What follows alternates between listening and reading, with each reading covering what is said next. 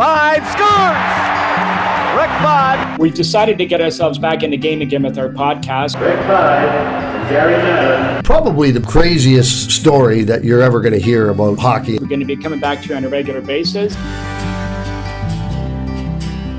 You are listening to Squid and the Ultimate Leafs Fan. Hello, Canada and hockey fans of the United States and Newfoundland, and an extra big hello to Canadian servicemen overseas. Welcome, everyone. Episode 7 of the Squid and Ultimate Leafs Fan Show. I'm Mike Wilson, the Ultimate Leafs Fan. Joining me as always, my winger, Ricky Squid Vibe. Squid, how's things? A little tired today, Mike. Had my first foray out of town yesterday and up in Lindsay for hometown hockey, and got home a little bit late last night. So, but I'm okay. But it was nice to get out and finally do an appearance, and it felt pretty darn good, I'll tell you. Well, I'm sure you won't be alone. A lot of guys, and I'm sure the fans are happy to see you guys and be able to get in touch with you guys again. So it's been a long time coming for everybody, and it's nice to see everybody back doing what they all love to do. Yeah, absolutely. Well, our guest today was one of the most colorful and popular players to ever wear the blue-white. Squiddy's connected to you not only because you both patrolled the wing for the Leafs, but traded for each other February 18th. I always remember that day because that's Debbie's birthday, so I better never forget that. 1980. Yeah, for sure. He was a second-round pick of the Toronto Maple Leafs in 74, also chosen by Cincinnati in the WHA, was Toronto's missing piece of toughness, lacking in those days, but could also score with 241 goals, 272 assists, along with 3,966 PIMs, as the kids call them today, the most still in NHL history. He's also an author, an entrepreneur. Please welcome to the Squid and Ultimate Leafs Fan Show, Dave Tiger Williams. First off, Tiger, thanks for joining us, and how you doing? I'm doing great, thank you. Thanks for having me. And Squid, how are you doing, buddy? I'm good. I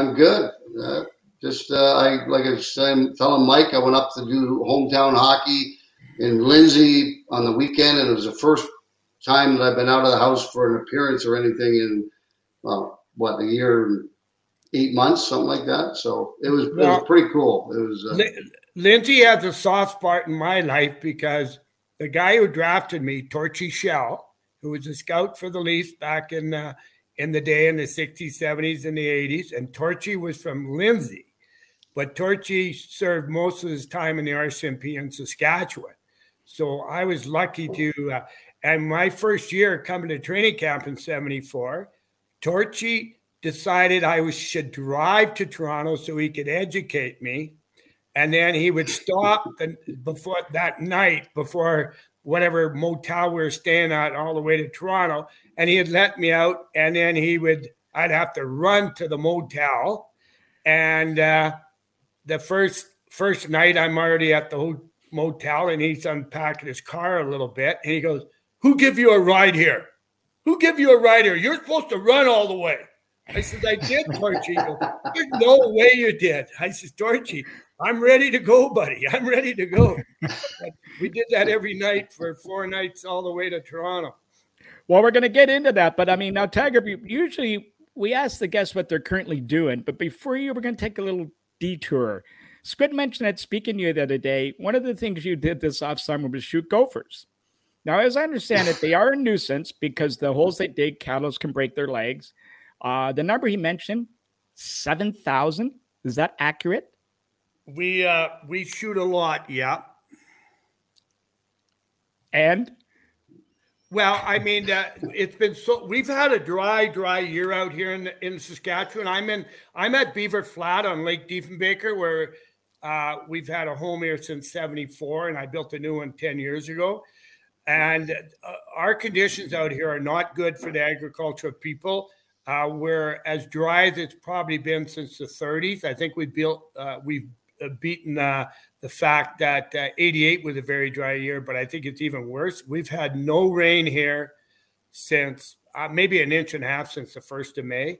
And it's been tough on the ranchers and on the agricultural people, but we'll get by. I mean, this is going to happen. It happened before and it will happen again.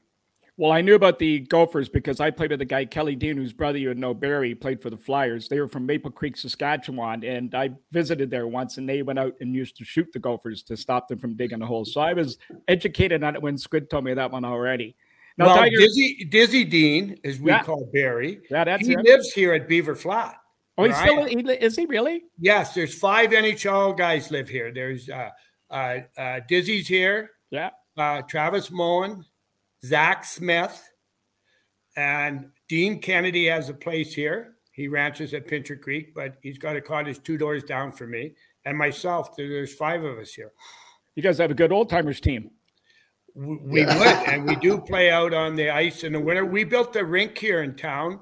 All local fellows got together, and they redid a rink in Swift Current, and we got their boards. And so when it gets cold enough, we'll be out there playing under the lights. Now, Tiger, when I met you a number of years ago, you were starting or getting involved with PRD, the oil company. Are you still involved with them? No, we got bought out years ago. And then we did another one after that. And then we got bought out again. So what I do now, Mike, is you know what you do on Saturday and Sunday? Yeah. I do that every day now.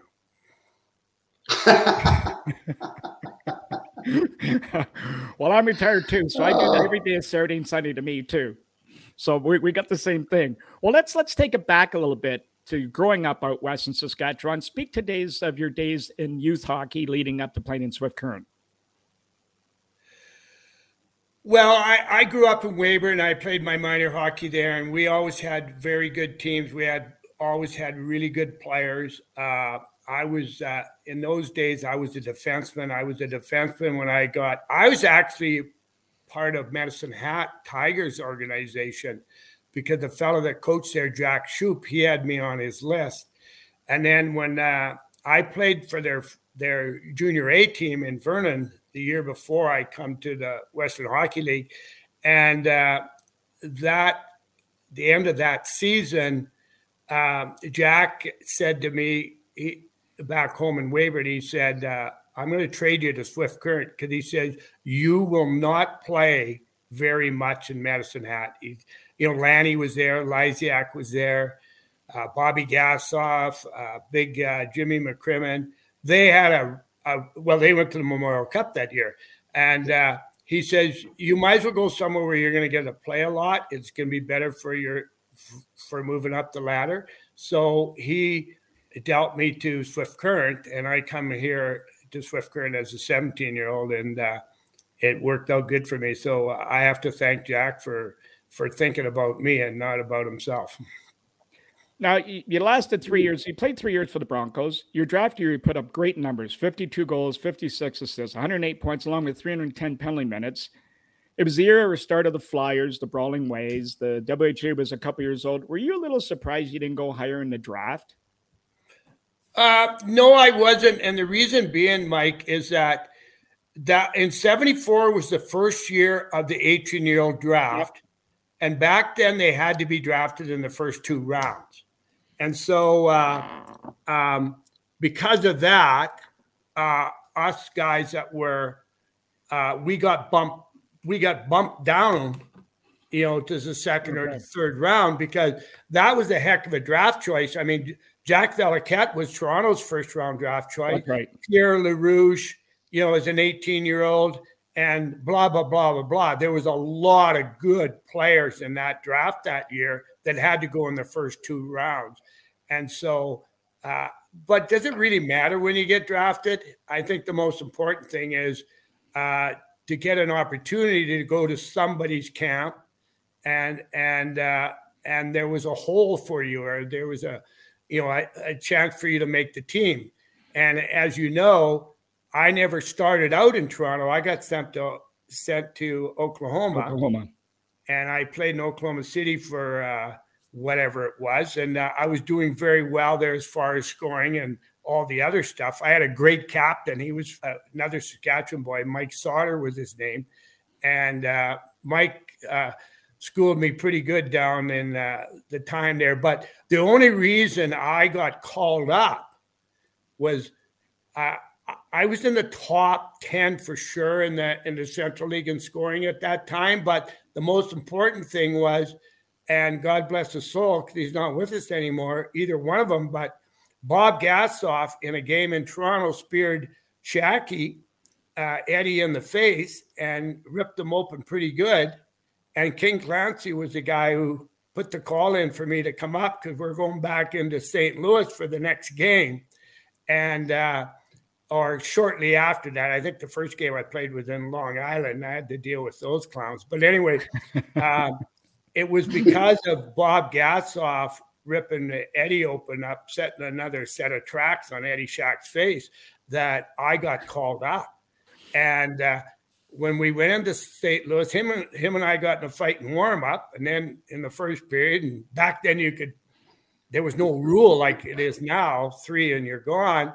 And that was when Mr. Gregory said to me, who was awesome GM, best GM I ever had, said, "You're staying up, kid." So, and I was married then. I was probably the youngest guy in the league with the youngest wife. Brenda was 17 and I was 20 when we got drafted.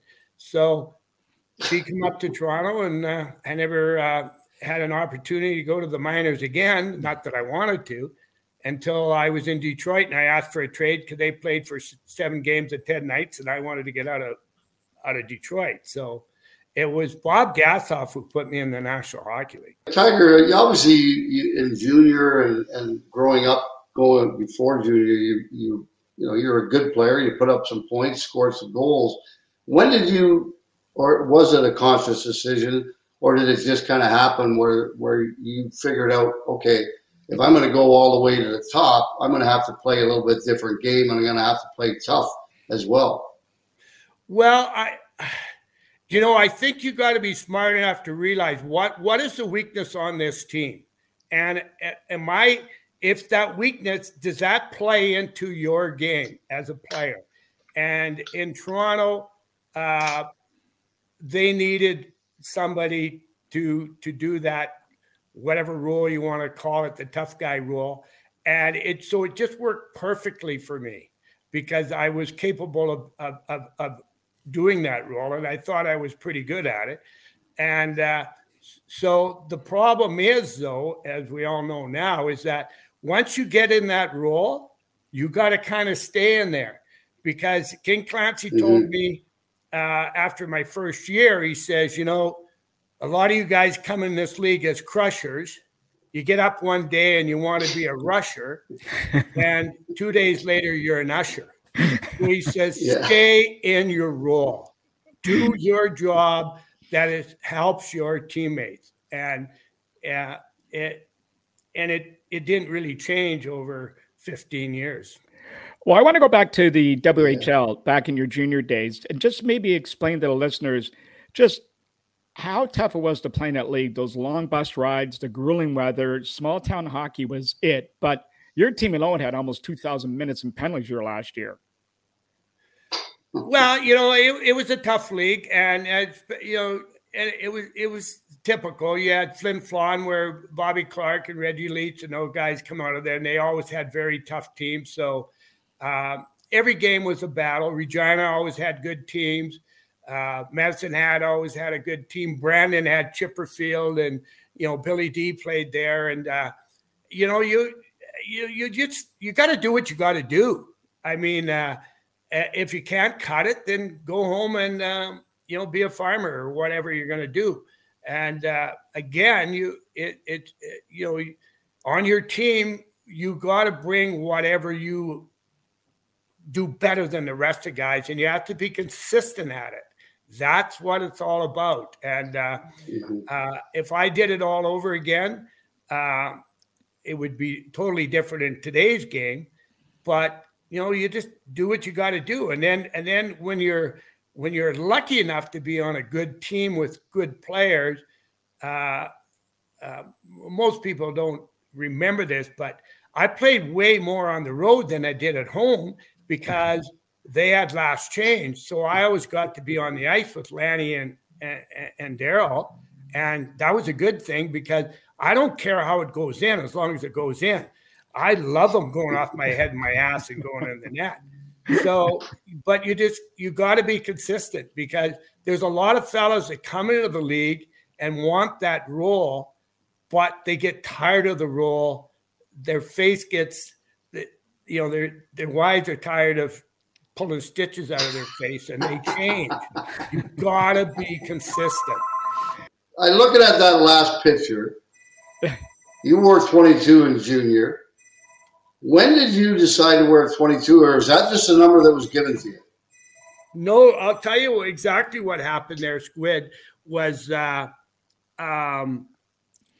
John Ferguson played in Melville for the Melville Millionaires back in the day.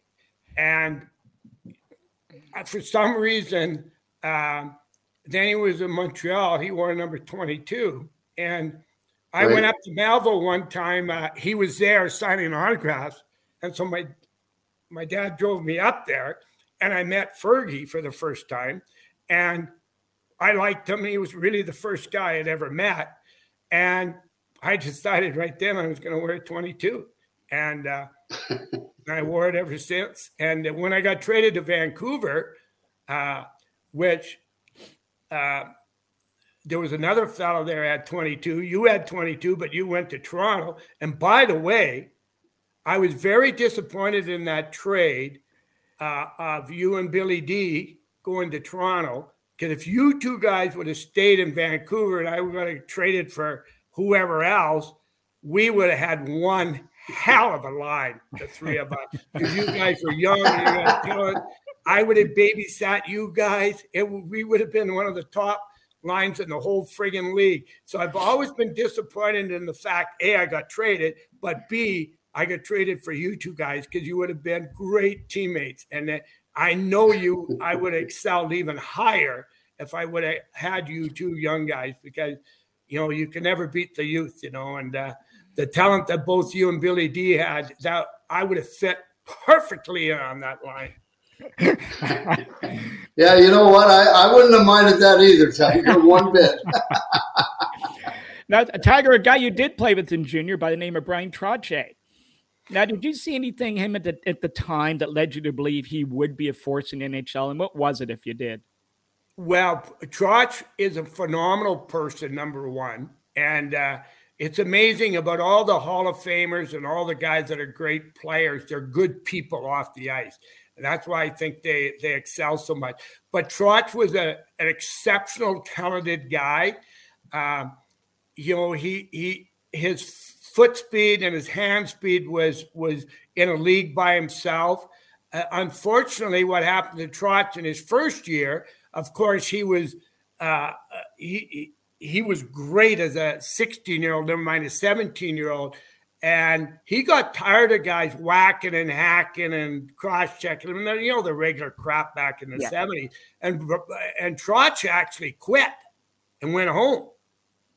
And most people don't know this. And we come to practice one day, and he was gone. And I said to our coach, Stan Den, I says, "Where's Trotch?"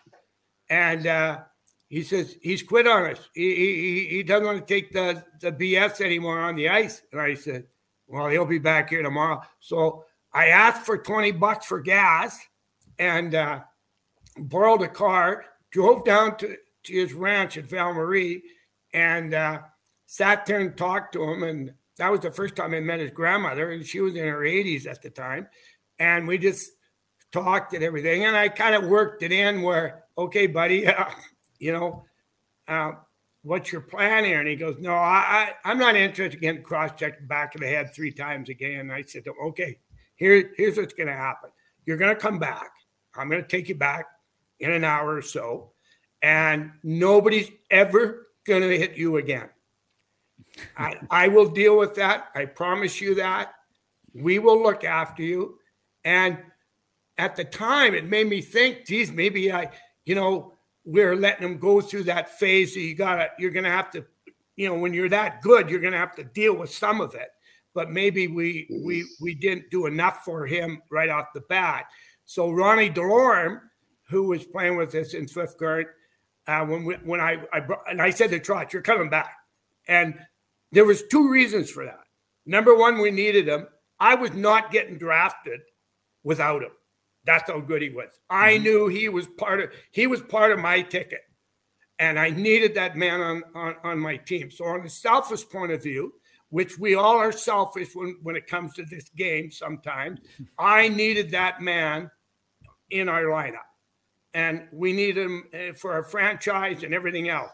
And because we've all played with good players, whether you were in Bantam or midget, and you've seen the guys older go on and why they make it and why some guys don't. But when you run into exceptional people like a Trottier, you cannot let him get away from you.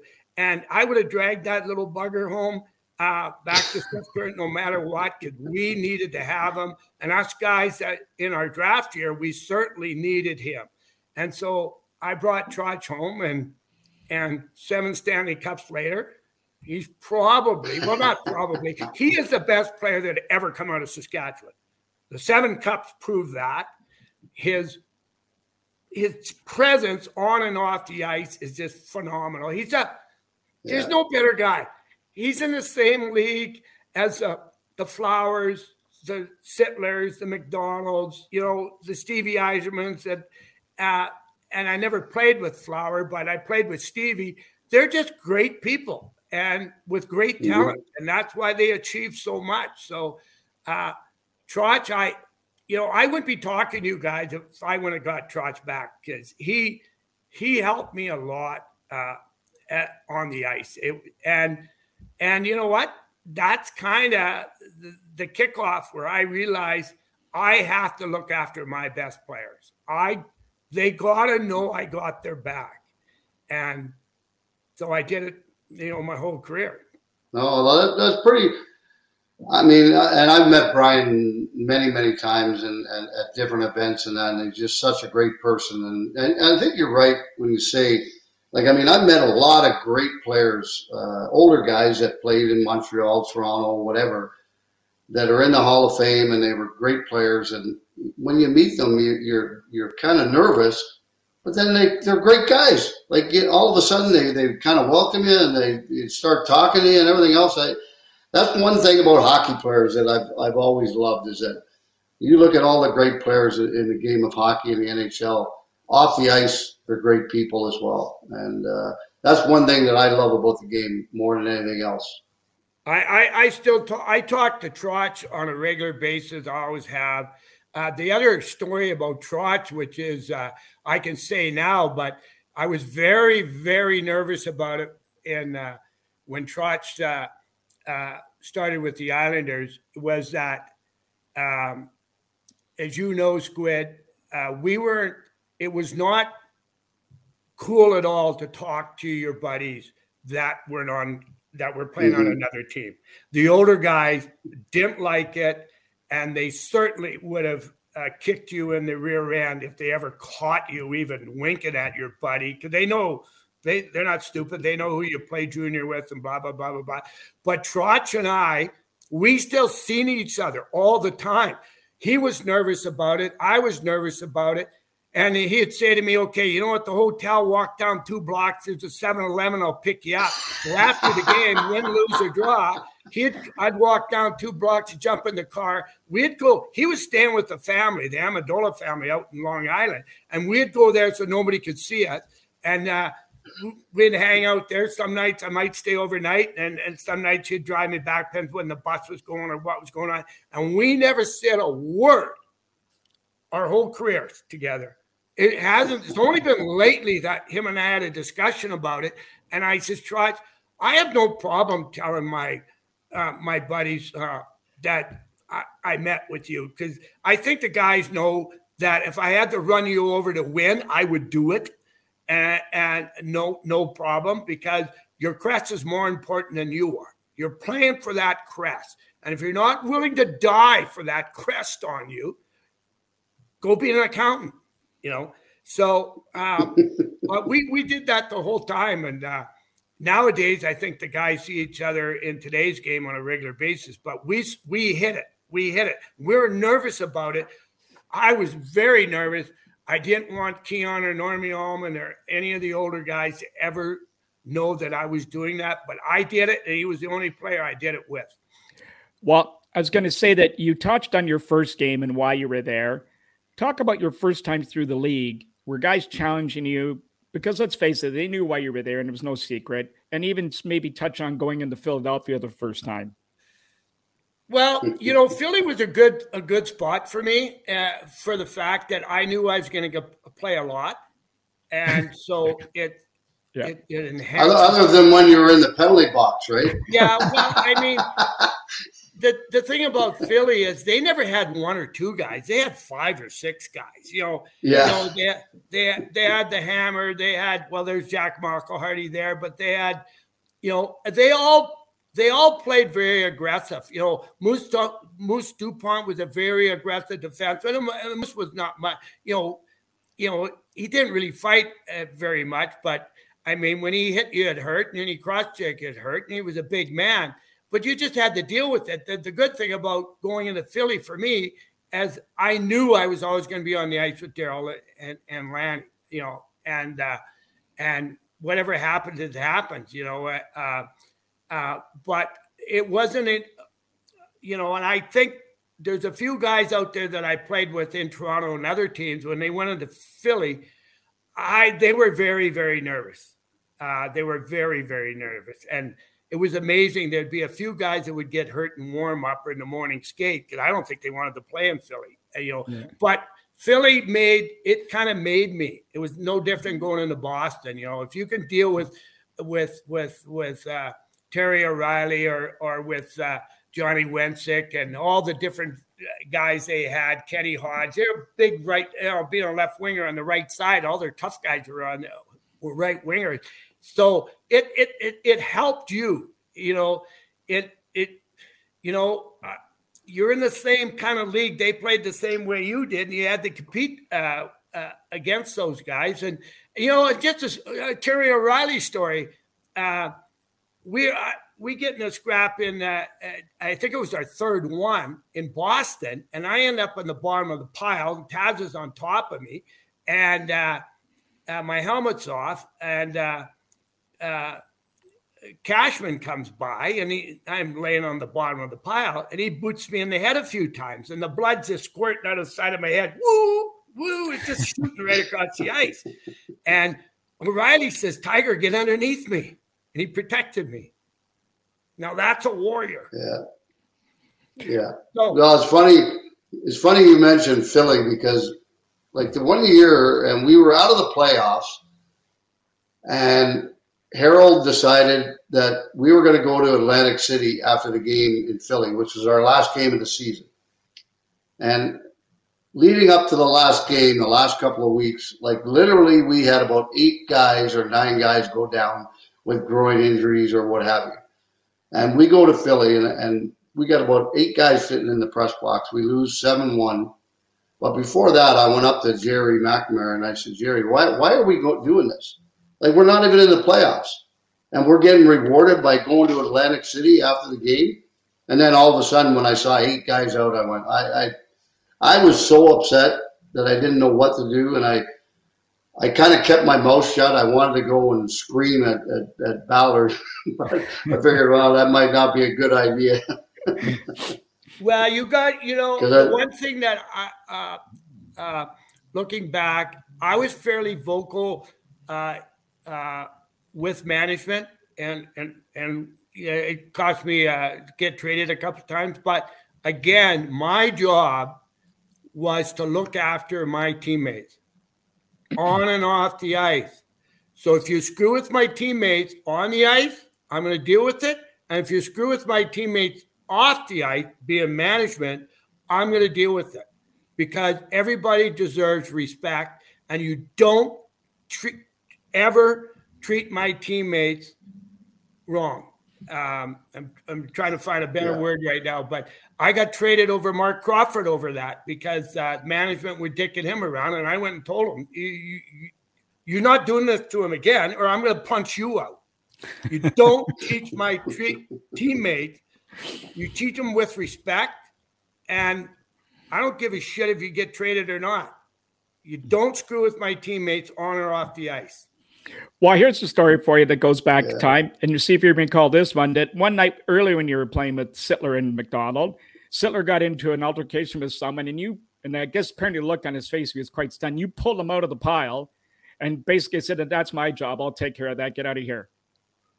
Well, you want your best guys not engaging in that stupidity, because if they break their hand, how good's your power play going to be? Yep. You want them to stay in their zone, and you stay in your zone.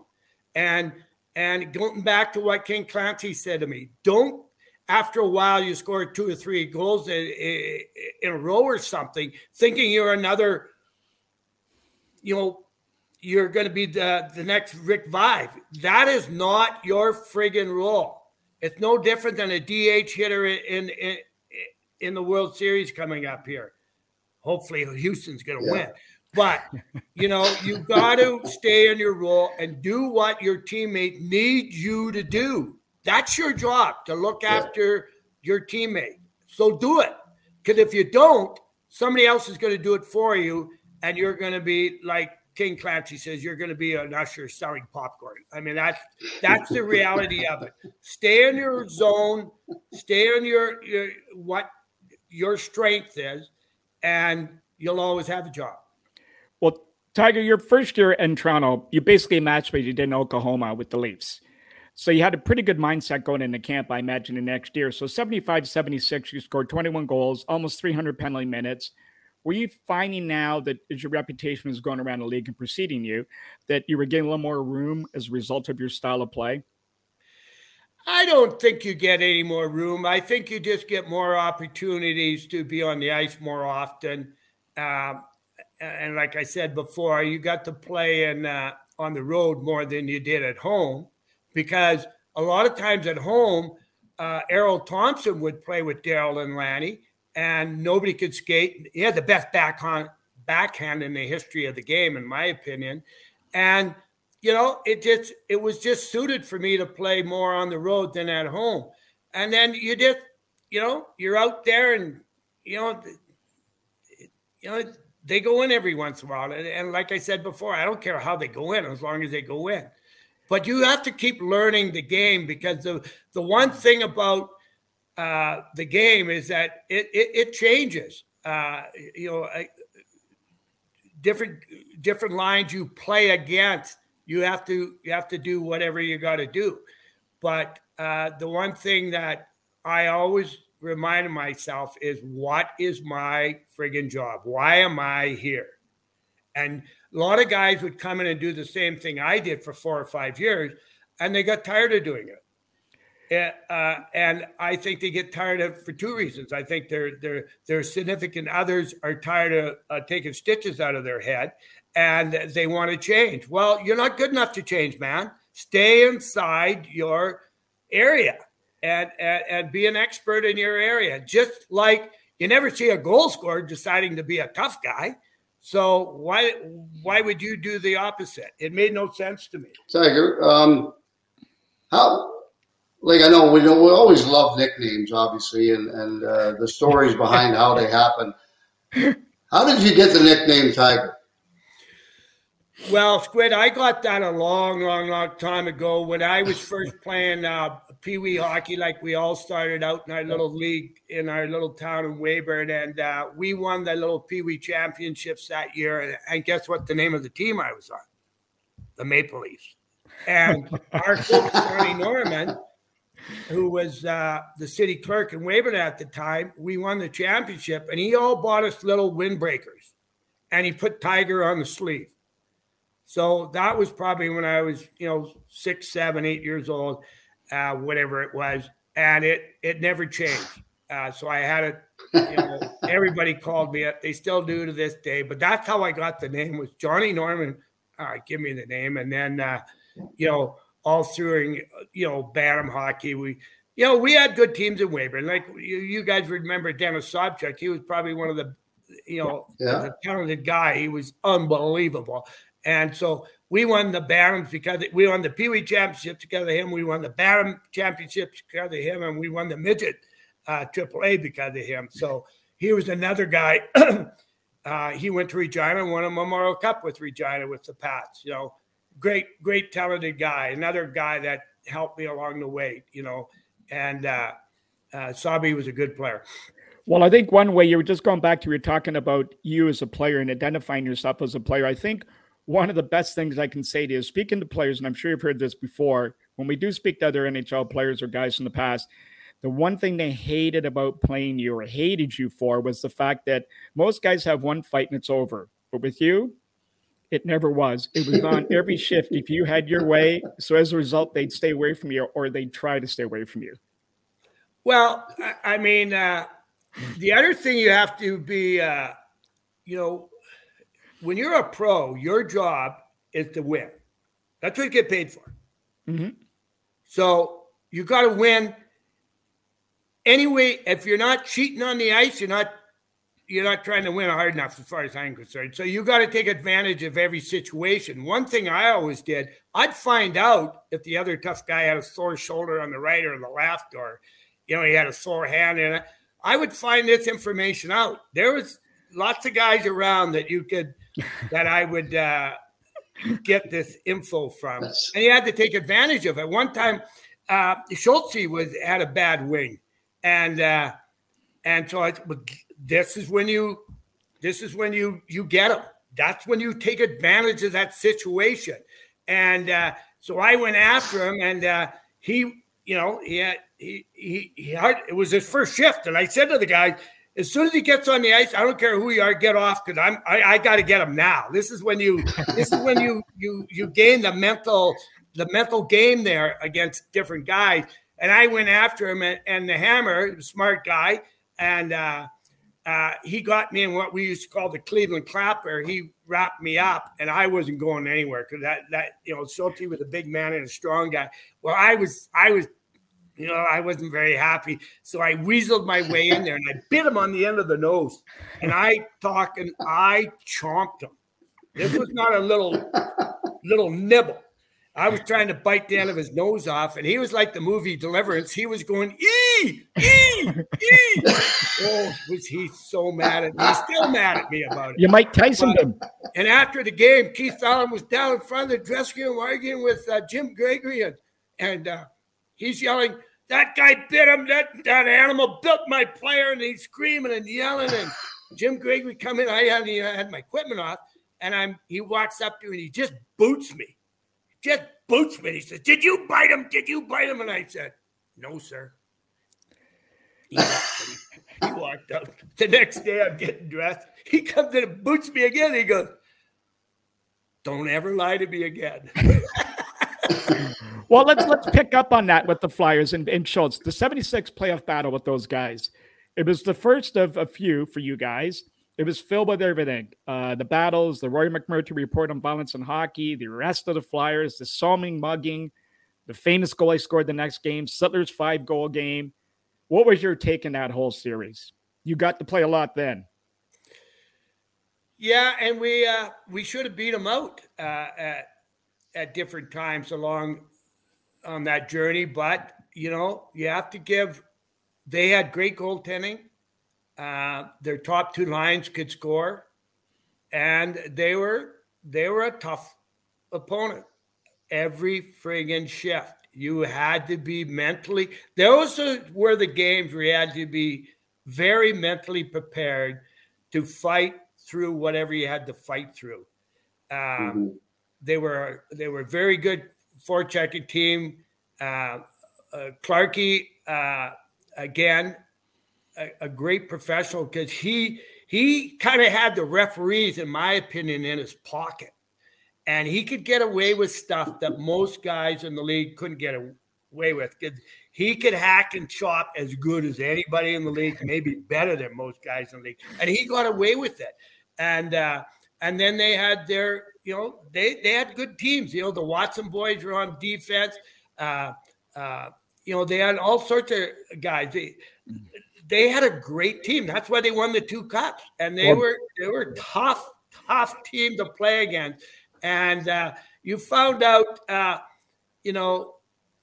much fortitude you had when you went into Philly, especially. At home it was a little bit different because you had last change and you could manipulate the situation a little bit different, as they did to you in their building.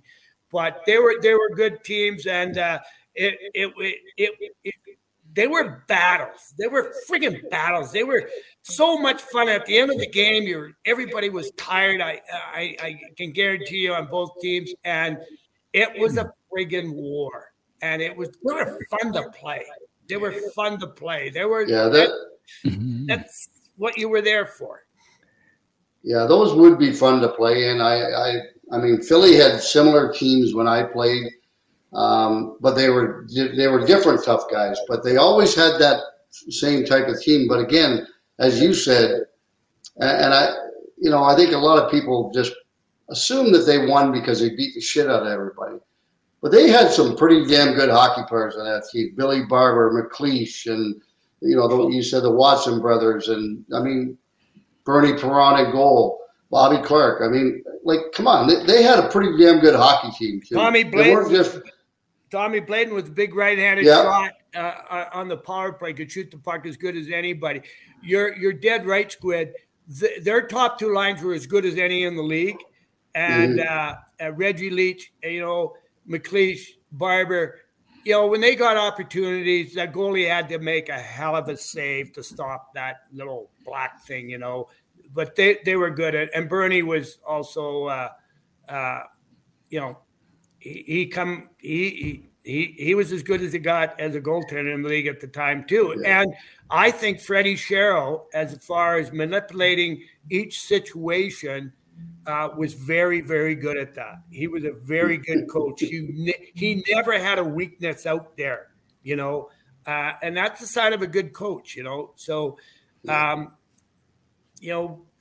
we should have beat them the one year that Claire Alexander got hurt and towards the end of the game, and it got away from us. But, that's hockey. Well, that 1 year, you were signed to cover Clark's line, I believe, with the Brat line, you guys with Boutet and Valaquette, and you had 75 penalty minutes, so I'd say you were fully engaged. Well, you had to be engaged. You had to be engaged at that time of year. I mean, you play these games all year long, having the opportunity to get in the playoffs and trying to get to the finals. That's what it was all about. And it's not easy. It never was. It never will be. And if your team mates are not engaged, all of them, you're not going to win in the playoffs.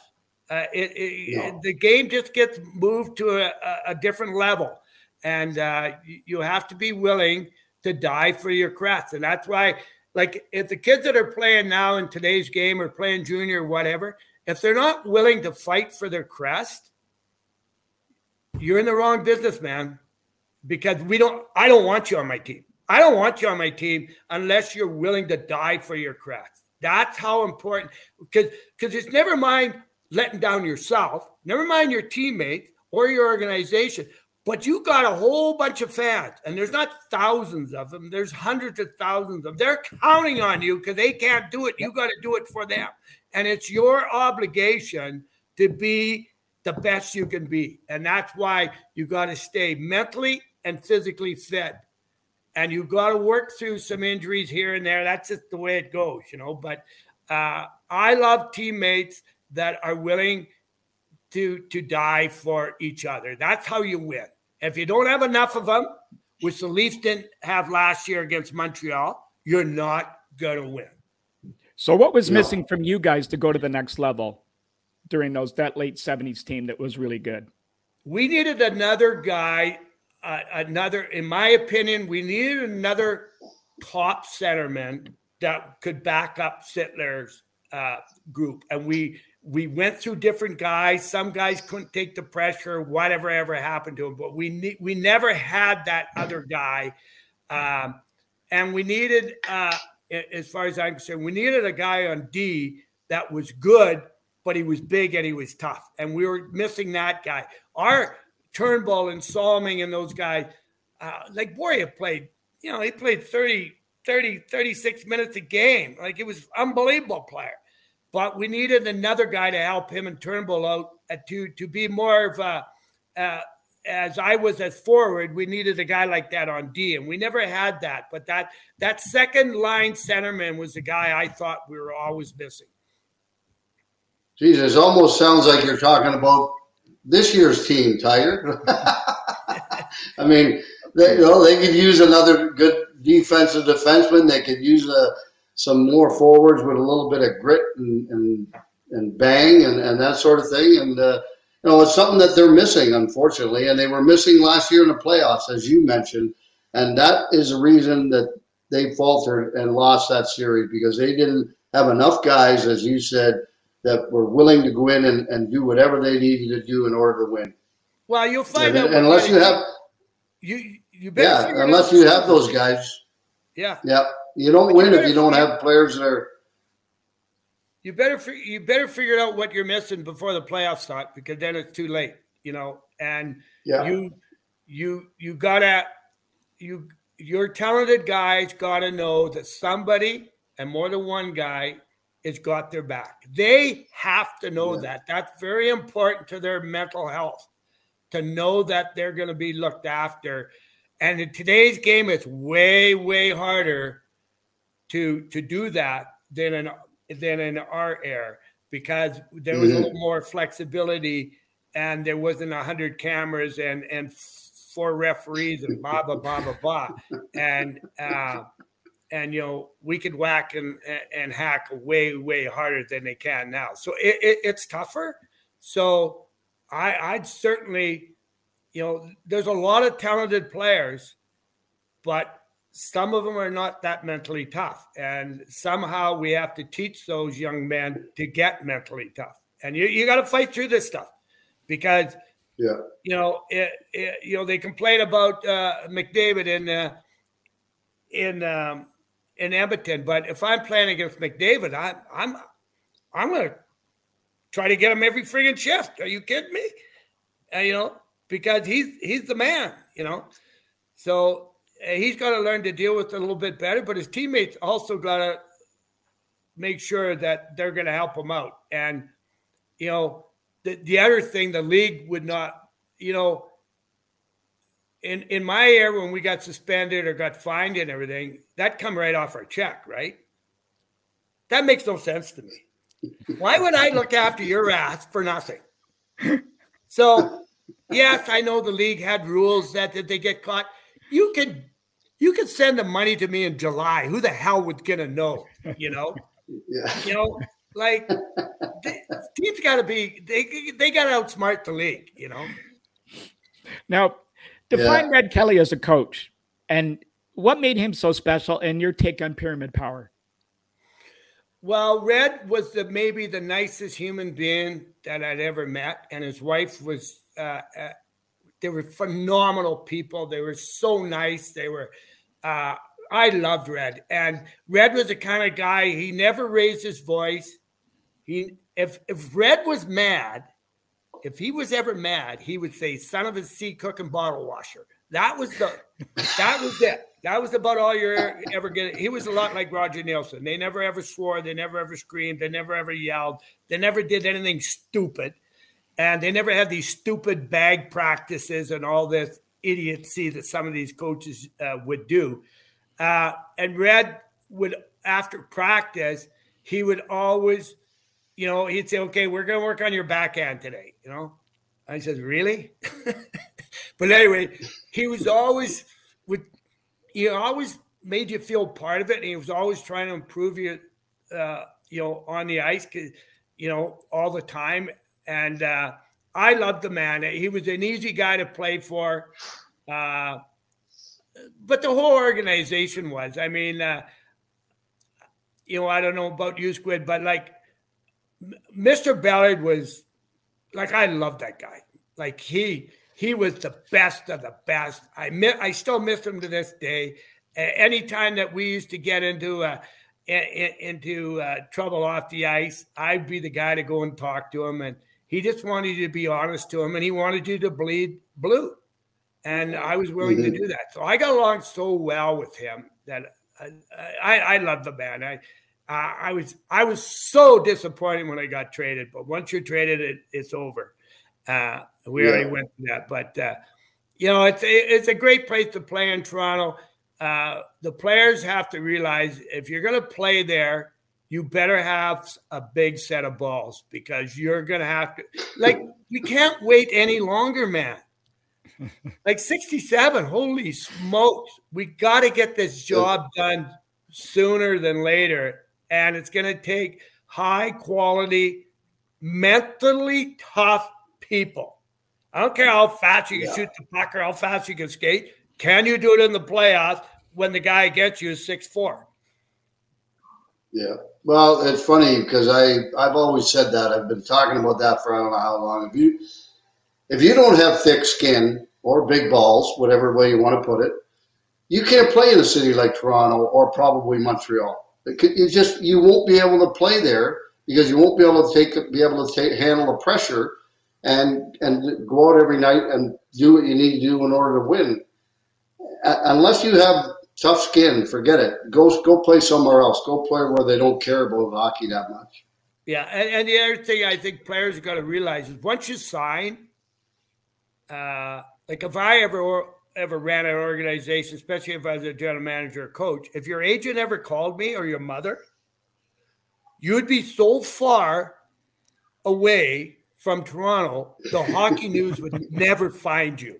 That's how deep you'd be buried wherever. You know what? You sign your contract, you use whoever you use to help you, and mommy and daddy stay at home. They got nothing to do with you anymore. You are playing for me, your teammate. Figure that out. Forget everything else. It's about us. It's not about anybody else but those 20 guys that are playing that night, and the next night there might be a different guy. It's about us. That's all you should be concerned about is us, nobody else. Yeah. Well, not to mention the fact that you agreed to a contract and you're gonna give your services for that contract, so you got to live up to that. You got to do exactly what you signed up to do. And if you're not willing to do that, then, like you said, get them away as far away as you possibly can. If I was a general manager, I'd do the same goddamn thing. Now, Tiger, I do want to get into your relationship with Ballard in a second, but I just want to go back and finish up with some of the coaches in Toronto, particularly Roger Nielsen. You touched on how nice he was and all the players but why was he so loved by the players? And even this whole fiasco of his firing, then rehired him, Ballard wanting to wear the bag over his head and all that. What were you guys all talking about in the room? So maybe touch on him as the coach and what made him special and just that whole firing incident. Well, that whole bag thing, I just kind of brushed it aside. That's just part of the circus that happens every once in a while. And Roger, I love Roger. I had him twice. I had him in Toronto and in Vancouver. Yep. And in Vancouver, Roger and I, after practice, he would take his dog Mike, and him and I'd go for an hour hike together. And that was between me and Roger and Mike. We never told anybody. Roger would come to my place and have supper with Brendan and I and my kids. I had a different relationship with him. But one thing I loved about Roger of coming through the junior ranks and everything was Roger never, ever swore. Roger never, ever raised his voice. He was very, very prepared. You were never going to outsmart him. He could think on his feet really quick. He always had the right guys on the ice at the right time. I just really liked him. He was a good guy. It never started out that way because the first time within the first month, talk about Philadelphia, I used to tell the guys on Philly, whether it was Billy Clement or Don Seletsky, whoever, I said, when you guys get traded away from the Wolfpack and you're going to be on your own, I'm going to kill you. So watch what you do on the ice here because I won't forget. And Bill Clement was a guy that would hack and spear and slash. He's been doing commentating for a long time, and I know he'll remember this. And he'd do it to Daryl and whatever, and we couldn't deal with Bill Clement because he was a pennyweight. I had to save myself for the other guys. That's just the way it works. And so you have to put up with that. That's the old, you got to turn your cheek there and just take one for the Gipper there. But he finally got traded to Atlanta. And so I said to the guys, my first game, but I'm not even playing with Toronto then. Pardon me, I was playing in Toronto then. I was thinking of something else with Billy. But anyway, I said to the guys, when Bill Clement gets on the ice, just before the game, I said, if we're ahead or behind, and it's in the last 5 minutes, and he gets on the ice, nearest guy gets to the bench, because I said, I'm going to zap him. And I said, you guys just pretend it didn't happen. Don't come and help me. I'll survive. And I speared that. My concept was I was going to stick the stick in his belly button and stick it right through and hold him up like this. And he went down, and he was out cold. They dragged him off on the stretcher. And when I got home, we flew home that night. We chartered back to Toronto. And what used to happen in Toronto, the coaches never ever come and told you weren't playing. When you walked into the dressing room, if your crest was facing out, you were not in the lineup that night. And I was always the first guy in the dressing room most of the time. And when I come in there, there's my crest facing out. And I look at Joe Sgro, our trainer, and Joe looks at me and he goes, points to Roger in his office. And I go in the office and I don't even knock. I just walked right in. I'm all over him. And he goes, sit down, take a breath. And I said, I'm not sitting down. And then he says, well, let me tell you something. He says, I come home last night and I watched that video, and Bill Clement was never on that ice once with you, and you tried to kill him. He said, I can't have a guy on my team that's willing to kill somebody over nothing. And I snapped. And I reached over and I grabbed him and I pulled him across the desk, and I said, listen, you old school teacher who delivered papers. When I was getting speared 100 times a game over the last few years in Philadelphia, I had to turn a cheek to it. And now it's my turn. And I let him go. And I said, if I don't play tonight, you get me out of here tomorrow. I played that night. That's how Roger and I started off. But I love the guy. I never really had a coach. You got to respect your coach. There's just some coaches just aren't that good. Yep. You know, as people, they were good. They're okay people, but they were not good coaches. Red Kelly was smart. Not many guys are a Hall of Famer in two different positions on the ice like he was. Roger never ever played the game, but he'd figured the game out. His track record in Peterborough proved that. And the guys were willing to do what he asked. You know, now Roger would slot you in different roles, and he expects you to be in that role. And some guys bought into it and some guys didn't, you know. But if you were a goal scorer, you're going to play every power play. You know, you're going to try to get you on the ice against the third line or the fourth line. He was very good at utilizing his talent individually or as a group, whether there's 5 of you on the ice or 3 of you on the ice or 4 on the ice. He was good at that, really good at it. You never outsmarted that guy. And his practices made sense. You know, if you got beat 4-1 and he, of course, nobody's happy about that. He never went to this stupid bag skate. How is that going to help you win the next game? You know, work on what the screw-ups were, not some stupidity of skating across the rink 100 times. I mean, just to piss us off, do you think that's helping?